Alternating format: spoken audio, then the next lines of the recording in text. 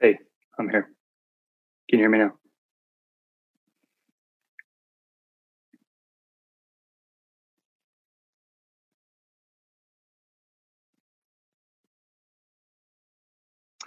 All right. Good afternoon, Liberty Hills Bible Church. It is certainly a joy to be with you on this Good Friday. And if you have your Bibles, go ahead and turn with me to First Corinthians chapter number 1. As you're turning there, I thought I'd just give you just a quick update on some of the activities that we'll be engaging in during our short time this afternoon. We certainly are going to be reading a lot of scripture. I want us to be just overwhelmed with the purposefulness and the intentionality of the crucifixion of Christ, but ultimately the hope that it does provide for us personally. And so we'll be reading lots of scripture. We're also going to have an opportunity for you to sing a couple songs with us. Always entering into a time of worship through song certainly helps us quiet our hearts, but also stir our hearts up towards the realities of these truths. And then obviously I'll be sharing some devotional thoughts as we work our way through our time together. And so I've asked you to turn your Bibles to First Corinthians chapter number 1. We are going to kick our Good Friday devotional off with reflecting on the folly or the foolishness of the cross. If you don't have your Bibles handy, I believe we're showing the text, the verses up on the screen as well, so you can follow along with me as I read. Let us hear the word of the Lord this morning. The word of the cross is folly to those who are perishing. But to us who are being saved, it is the power of God. For it is written, I will destroy the wisdom of the wise, and the discernment of the discerning I will thwart. Where is the one who is wise? Where is the scribe? Where is the debater of this age? Has not God made foolish the wisdom of the world? For since in the wisdom of God, the world did not know God through wisdom, it pleased God through the folly of what we preach to save those who believe. Verse 22, for Jews demand signs and Greeks seek wisdom, but we preach Christ crucified, a stumbling block to Jews and folly to Gentiles. But to those who are called, both Jews and Greeks, Christ, the power of God and the wisdom of God. For the foolishness of God is wiser than men, and the weakness of God is stronger than men. This afternoon, we have an opportunity to hit the pause button in somewhat of unique circumstances. Maybe you're still working from home. Those of you that have kids in school, maybe you're have some additional responsibilities with homeschooling and making sure the kids are tracking towards their goals and objectives. I know even in this short time of being in quarantine that our family and our life, our marriage, relationship with our kids has taken on a little bit of a unique feel. But I'm hopeful as we have an opportunity right now to just stop and reflect on what this day represents. I pray that it will be a very meaningful and helpful and encouraging time for us all. So it's on this day, the Friday before Easter, that Christians really all across the world are going to be gathering to commemorate and reflect on the crucifixion of Christ. And we have come to know this day as Good Friday. But it's important as we tune into this YouTube live stream service to be mindful of the danger. And I think the danger of it is this, that we can know a lot of academic truths. We can know a lot of stuff about what this time frame represents, about this person, Jesus, that we read about in the story of the Bible, but yet we miss the personal relevance and the significance of what this day really means, really for all of mankind, but not just all of mankind, for you and for me personally. And so I would challenge us, encourage us as we prepare for this Good Friday devotional, that you would be engaged, and that you would prayerfully consider what the Lord has for you in remembering and reflecting on one of the most significant events in the history of mankind, the crucifixion of Jesus Christ, what we represent on this day, to shed his blood for the sins of mankind. Very, very significant, very, very relevant for all of us. And I hope that we will not get caught up in a date on a calendar, on a holiday of sorts, but we would remember that these are real events, that Jesus Christ was a real man, that wasn't just a character in a storybook, but was a real man that walked on this earth and lived in this world and changed it, turned it upside down by his teaching, by his life and his ministry and his works. And so we have an opportunity on this Good Friday as we continue to work our way through this Holy Week to reflect on specifically Jesus's death and crucifixion on the cross of Calvary. And so all of those things, his person, his work, his life, his death, it's important for us to remember that all of this demands a response. We can't remain neutral to these realities. You can't choose to believe or not believe or you cannot choose to not believe in Jesus, right? We have to, it demands a response. We have to choose, what do these events mean to me personally? And so we see this even in Jesus's time, where he was calling them to respond to his personal work. In Matthew 16, Jesus is asking his disciples a question, and that question was simple. He says, who do people say that I am? And the disciples quickly jumped in. They had heard all the responses. They had heard all the buzz within the crowds of who this man might be that's teaching like they've never heard, who's doing signs and miracles and wonders. Who might this Jesus actually be? And some said that he was John the Baptist. Others said that he might be Elijah, or maybe even Jeremiah or another of the prophets. And Jesus heard his disciples responding in this way, and he tweaked his question a bit. And he moved it from a crowd-based question to really a personal question. He no longer said, who do people say that I am? But now he adjusts that question, and he asks his disciples, who do you say that I am? And friends, this, no doubt, this question right there, who do you say that I am? Us being confronted with the person and work of Jesus, and that demanding a response, that will be the most important question that we will ever be confronted with in our life on this side of eternity. Why? Because how we answer that question, who do you say that I am? It will have implications for our life, not just here, but for all eternity.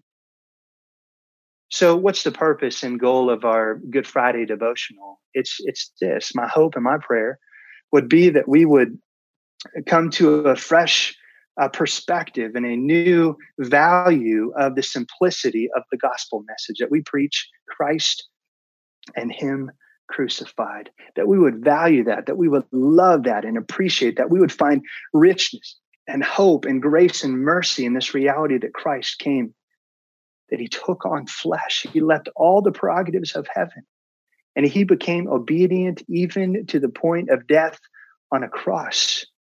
That we would be gripped with that reality that Jesus Christ, the Son of God, did that work for a very specific purpose for you and for me.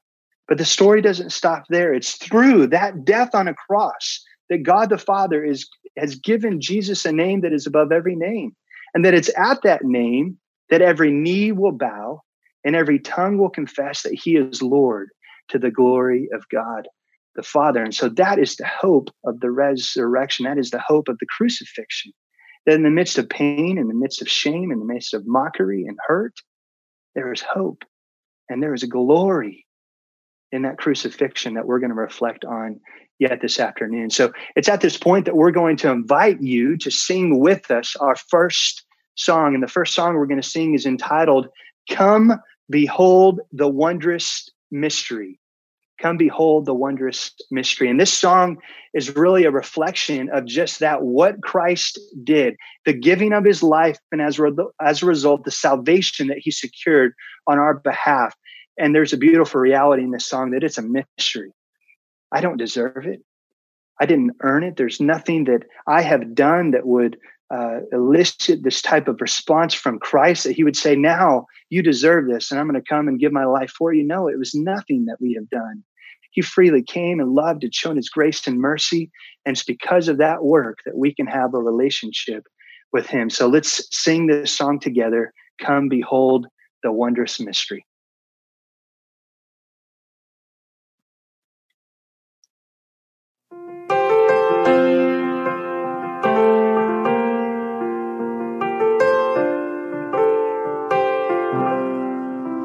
Come behold the wondrous mystery in the dawning of the King.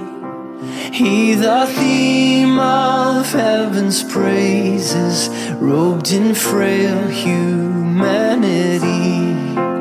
In our longing, in our darkness, now the light of life has come.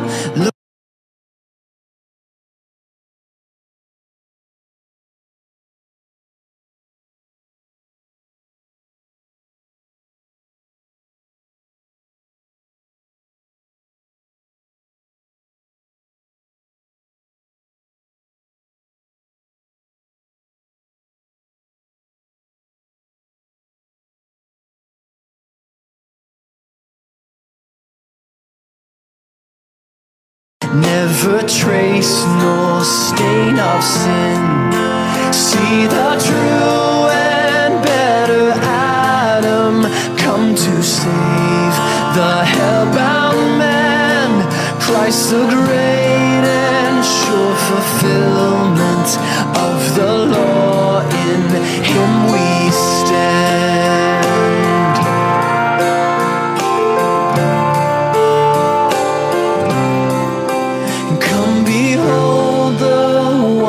Mystery, Christ the Lord upon the tree, in the stead of ruined sinners hangs the Lamb in victory. And see the price of our redemption, see the Father's plan unfold, bringing many sons to glory. Grace unmeasured, love untold.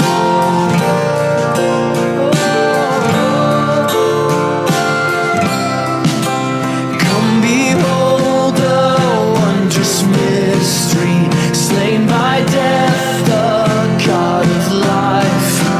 But no grave could e'er restrain him. Praise the Lord, he is alive.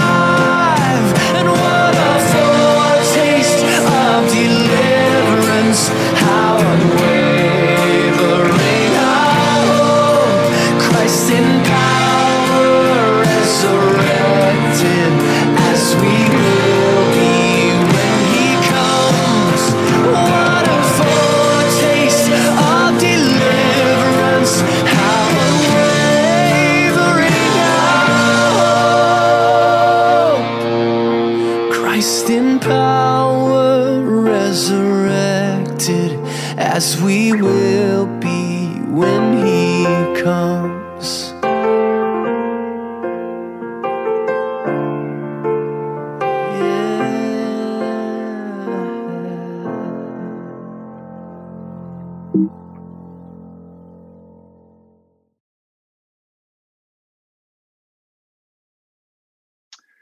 All right. What a great song that is. Oh, come behold the wondrous mystery. I'd encourage you to reflect on that song, maybe this evening with the family, even through this weekend. Just a great message of Christ and his life.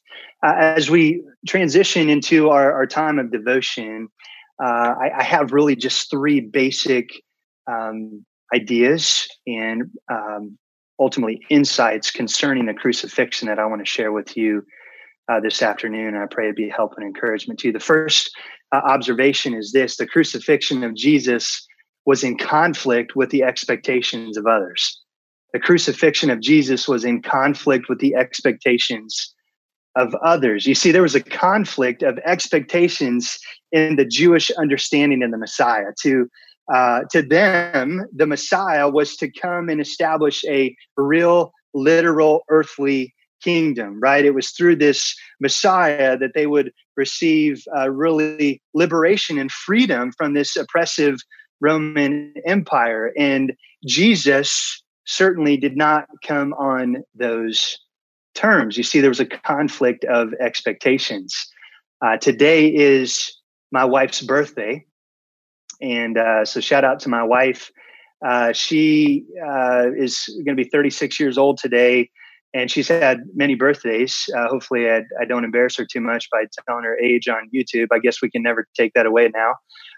But she is no doubt going to have a very unique birthday today, right? Every year the birthdays roll around and they typically have with it some level of expectation, right? For our kids, it's always got to involve obviously a cake. It's got to have some gifts, of course. There's going to be typically friends and family that would gather around and celebrate the birthday and this individual. And specifically for my wife today, she's stuck with just myself and our 4 kids. And I'm sure we'll make it as special of a day as we possibly can. But typically, this day involves sharing it actually with her brother. So shout out to Jonathan.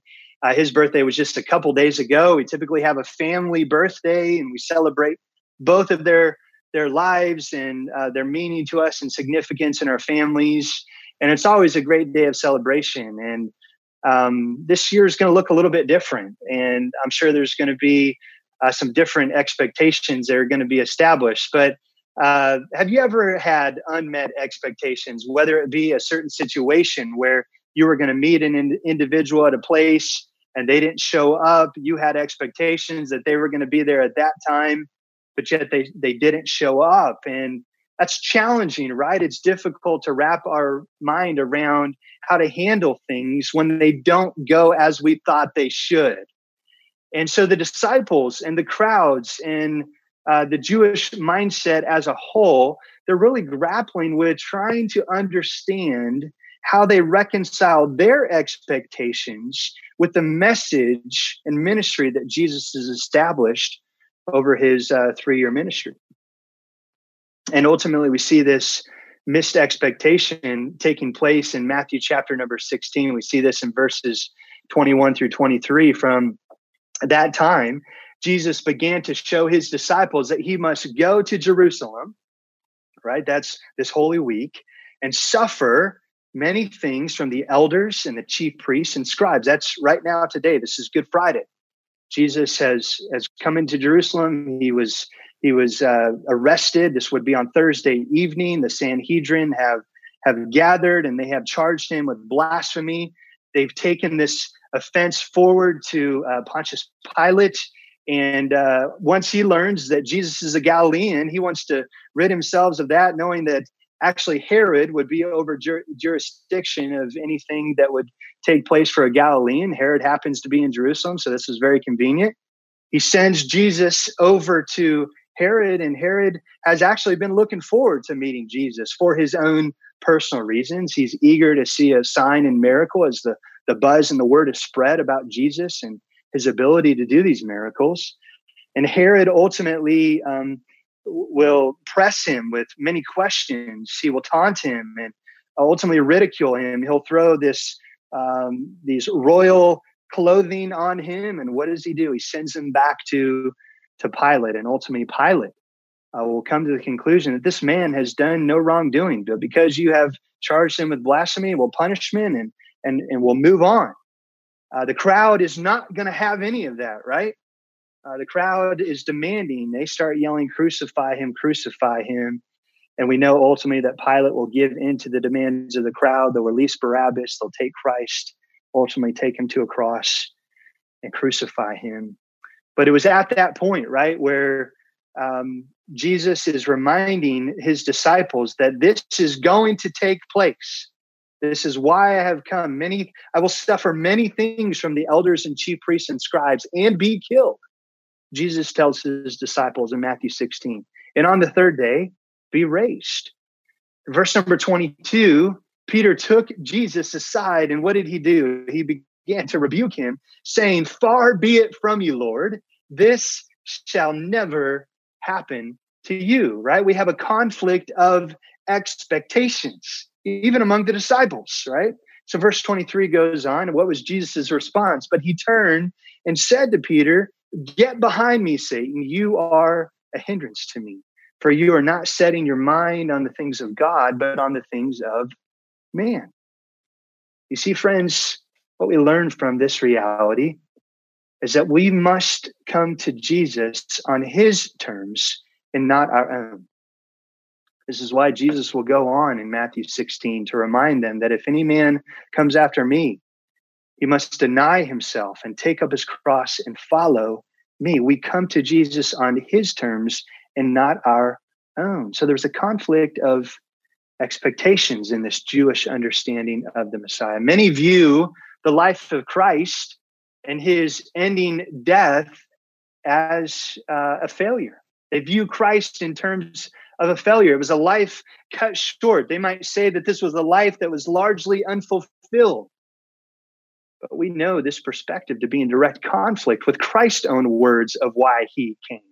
Jesus came for one reason. He makes it crystal clear as it's recorded in Mark chapter 10, verse 45.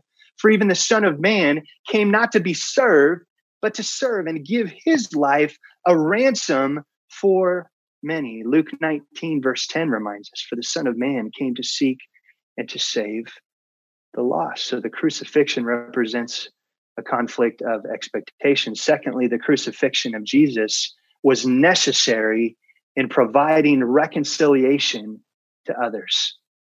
The crucifixion of Jesus was necessary in providing reconciliation to others. This is why Jesus had to go to the cross. There was no plan B.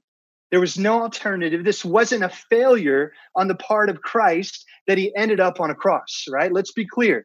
This is the very reason why Jesus came, to end up on a cross. Jesus came to live. He came to love, but he came to give his life as a ransom for many. That meant shedding his blood on the cross of Calvary. Friends, this was not an accident. This was no failure. This was not a mishap of some sorts. This was purposeful. Friends, Christ ending his earthly life on a cross was providential. It was powerful. It was necessary. And through the crucifixion, through Christ willingly giving himself up on the cross, it provided an opportunity for reconciliation. What's reconciliation? It's the removal of our conflict with God. So Jesus, through his death on the cross, gave an opportunity for sinful mankind to have our conflict with God the Father to be removed. To be removed. And that conflict is caused by our sin. And that conflict could only be removed, it could only take place through the crucifixion of Jesus on the cross. So he did this again willingly. Certainly he wrestled and struggled. We have this recorded in Matthew 26:39 there at the Garden of the Gethsemane, where he cries out to the Father, praying to him. This is where he sweat drops of blood, and he's crying out to the Father in agony. He says, if it be possible. He knows. He's an all-knowing God. Yes, he is the Son of God. He is the Son of Man, but he is fully God as well. He knows all things. He knows what this crucifixion is going to entail. He knows the pain, the shame.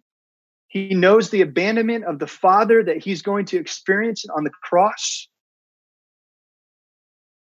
So he cries out to the Father, if it be possible, let this cup pass from me. If there be any other way, Lord, let it pass from me. But he says, nevertheless, not my will, but your will be done. And as Jesus willingly submitted himself to the will of the Father and became obedient, we know that he joyfully went to the cross. It seems like that couldn't be possible, that somebody could joyfully go through this incredible pain that has been known as the Roman crucifixion.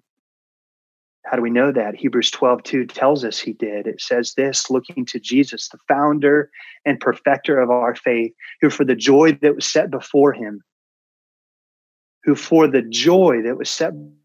endured the cross. Wow. Despising the shame and seated at the right hand of the throne of God. You see, friends, Jesus went to the cross because it was necessary. It was necessary because without Christ, we are always in our sins. And in our sins, we are in a state of enmity or conflict with God, as James 4 would tell us. So what does it mean to be reconciled to God? Calvin describes reconciliation as the peace that is secured between humanity and God. And this peace requires two things, or this reconciliation requires two things. It results through the expiation or the payment of our sin, and also the propitiation of God's wrath, which is the appeasement. So it requires payment for sin, the expiation of our sin, and it requires the appeasement of God's wrath, which is the theological term of propitiation, right? So God, through Christ, appeased and paid for our sin through the blood of Jesus. That could never have happened but for Christ going to the cross and being crucified. Ephesians 2 speaks to our hopeless state without Christ. Paul says this to the church at Ephesus, and you were dead in the trespasses and sins in which you once walked, following the course of this world, following the prince of the power of the air, the spirit that is now at work in the sons of disobedience. This is who we were before Christ, among whom we all once lived in the passions of our flesh, carrying out the desires of the body and the mind, and were by nature children of wrath like the rest of mankind. Verse 4, but God. This is divine intervention into our problem of sin, divine intervention with a plan to reconcile, to resolve, to appease the wrath, and to make a payment for our sin. Verse 4, but God, being rich in mercy, because of the great love with which he loved us, even when we were dead in our trespasses, made us alive together with Christ. By grace you have been saved. Verse 6, and raised us up with him and seated us with him in the heavenly places in Christ Jesus, so that in the coming ages he might show the immeasurable riches of his grace in kindness toward us, in whom? Christ Jesus. For by grace you have been saved through faith. And this is not of your own doing. It is the gift of God, not a result of works, so that no one may boast. Verse 10, for we are his workmanship, created in Christ Jesus for good works, which God prepared beforehand that we should walk in them. Friends, this is what reconciliation looks like. Our very identity but to be changed from a child of wrath, a son of disobedience, to what? A child of God. Ushered out of darkness into light. That could not have been possible without the death of Jesus on the cross. 1 Peter 2, verses 24 and 25, he himself bore our sins in his body on the tree. You see, Jesus paid for our sins on the cross, that we might die to sin and live to righteousness, Peter tells us. By his wounds you have been healed. For you were straying like sheep, but have now returned to the shepherd and overseer of your souls. You see, we were created to be in relationship with God the Father. That was broken by sin all the way back in the garden in Genesis. But there was a true and better Adam. It was Jesus Christ who came, took on flesh, lived and died, shed his blood so that we could be reconciled back to God, that conflict to be removed through Jesus. A third and final point this afternoon is this: the crucifixion of Jesus should move us to love others like Jesus. The crucifixion should move us. It should stir us up to love others like Jesus. When we as believers truly wrap our minds and our hearts around what motivated Jesus to go to the cross and endure that shame and that pain and that torment and that ridicule and that abandonment. If we truly personally understand that, friends, we will receive that reconciliation by God's grace. But guess what? We have an opportunity to now be ministers of that same reconciliation on this earth right now today. 2 Corinthians 5, verses 14 through 21 reminds us, for the love of Christ controls us, Paul says, because we have concluded this, for one has died for all, therefore all have died. And he died for all, that those who live might no longer live for themselves, but for him who for their sake died and was raised. Verse 16, from now on, therefore, we regard no one according to the flesh. Even though we once regarded Christ according to the flesh, we regard him thus no longer. Therefore, if anyone is in Christ, he is a new creation. The old is passed away. Behold, the new has come. All this is from God, who through Christ reconciled us to himself and gave us, get this, the ministry of reconciliation. That is, in Christ, God was reconciling the world to himself, not counting their trespasses against them, and entrusting to us the message of reconciliation. Verse 20, therefore, we are ambassadors, representatives of Christ, God, making his appeal through us. We implore you, on behalf of Christ, be reconciled to God. For our sake, he made him to be sin, who knew no sin, so that in him we might become the righteousness of God. The beautiful passage of Scripture, the crucifixion of Jesus should move us, stir us up to love others like Jesus did. So what does it look like for us to live rightly in light of this crucifixion of Jesus Christ? What does it look like for us on this Good Friday to really understand the personal relevance and not just know it by mental assent, but really allow it to move us to action, to change us, to be not conformed to this world, to be transformed by the renewing of our minds, that we might be more like Christ as a result of receiving the word of God on this day, this Good Friday, as we reflect and remember that Jesus went to the cross, endured shame, gave up his life, and allowed for reconciliation to be possible between God and man. What does it look like for us right now to live rightly in light of the crucifixion of Christ? It looks like this. Friends, we wake up to the reality of the crucifixion. We wake up to the reality that Jesus is who he said he is. He is the King of Kings. He is the Lord of Lords. He is the Alpha and the Omega. He is the first and the last. He is the I am, the resurrection and the life.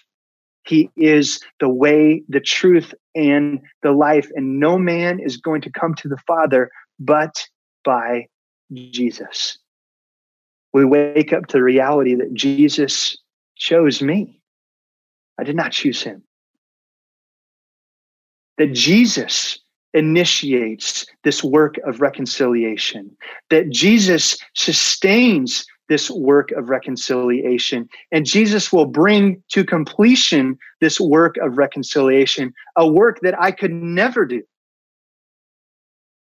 We wake up to the reality that it's all about the glory of God, that it was the will of the Father that he give his only begotten Son, that whoever believes in him will not perish but have everlasting life. We wake up to the reality that is the depth and the width and the breadth and the greatness of the love of God towards us. He allowed his Son to go to a cross. We wake up to the reality that he adopted us into his family for those of us that know Christ, ushered us out of darkness into his marvelous light. It means we wake up to reality that the Jesus inside of us is greater than the devil in the world. Amen. We don't have to experience death. Why? Because life has already been won. We don't have to experience defeat. Why? Because victory has already been secured. We don't have to experience despair. Why? Because joy has already been fulfilled in the person and work of Jesus Christ as he went to the cross. Jesus knew that his death and ultimately his resurrection would be the catalyst that would turn this world upside down with the good news of who Jesus is. So friends, this afternoon on this Good Friday, this allows for all the pain, the shame, the ridicule, the wounds, the mockery to truly be good on this Good Friday. Because it was only through Christ's death that we can have life. So this afternoon, I hope and I pray that these words, this little devotional, the scriptures, that the Lord would use them to stir us up and value and appreciate and understand the crucifixion in a new and a fresh way. This next song we're going to sing is entitled, "The Lord is My Salvation." And it's a song of testimony based on everything that we have just heard, everything that we have received in the ministry of the preaching of the word and through the public reading of scripture, everything that we have just brought our hearts and our minds to contemplate. The response is this, and it is only this: the Lord and the Lord alone is my salvation. Let's sing this song together.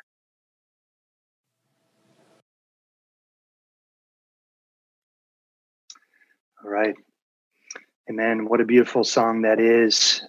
We are going to leave you this afternoon with the public reading of Isaiah 53. Really can't think of a better passage of scripture on this Good Friday for us to reflect on and consider exactly what Christ went through during this crucifixion time. So Isaiah 53, you can follow with me as I read. Who has believed what he has heard from us? And to whom has the arm of the Lord been revealed? For he grew up before him like a young plant and like a root out of the dry ground. He had no form or majesty that we should look at him, and no beauty that we should desire him. He was despised and rejected by men, a man of sorrows and acquainted with grief. And as one from whom men hide their faces, he was despised, and we esteemed him not. Surely he has borne our griefs and carried our sorrows, yet we esteemed him stricken, smitten by God, and afflicted. And he was pierced for our transgressions. He was crushed for our iniquities. Upon him was the chastisement that brought us peace. And with his wounds we are healed. All we like sheep have gone astray. We have turned everyone to his own way, and the Lord has laid on him the iniquity of us all. He was oppressed and he was afflicted, yet he opened not his mouth. Like a lamb that is led to the slaughter, and like a sheep that before its shears is silent, so he opened not his mouth.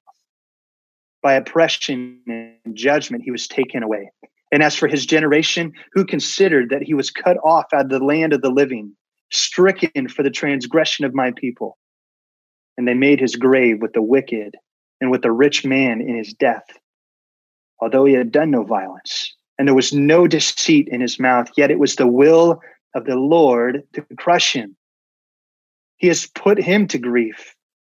When his soul makes an offering for guilt, he shall see his offspring. He shall prolong his days. The will of the Lord shall prosper in his hand. Out of the anguish of his soul he shall see and be satisfied.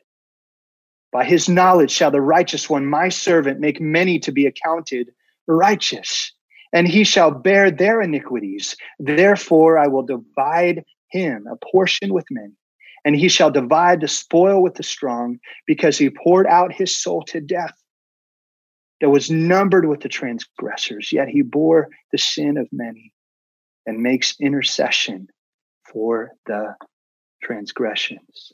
This is the word of the Lord this afternoon. Friends, we hope and pray that you have been encouraged, that you've been challenged. We would encourage you as you continue to work your way through this weekend to maybe revisit some of these scriptures, get into the Gospels, to read that crucifixion account, to go to Isaiah 53 and thank the Lord for everything that he has provided you in and through his crucifixion. May you be blessed, and we'll look forward to seeing you again as we celebrate an empty tomb, as the story doesn't end here, as he defeats sin, death, and hell on Resurrection Sunday. We'll see you then. Good day.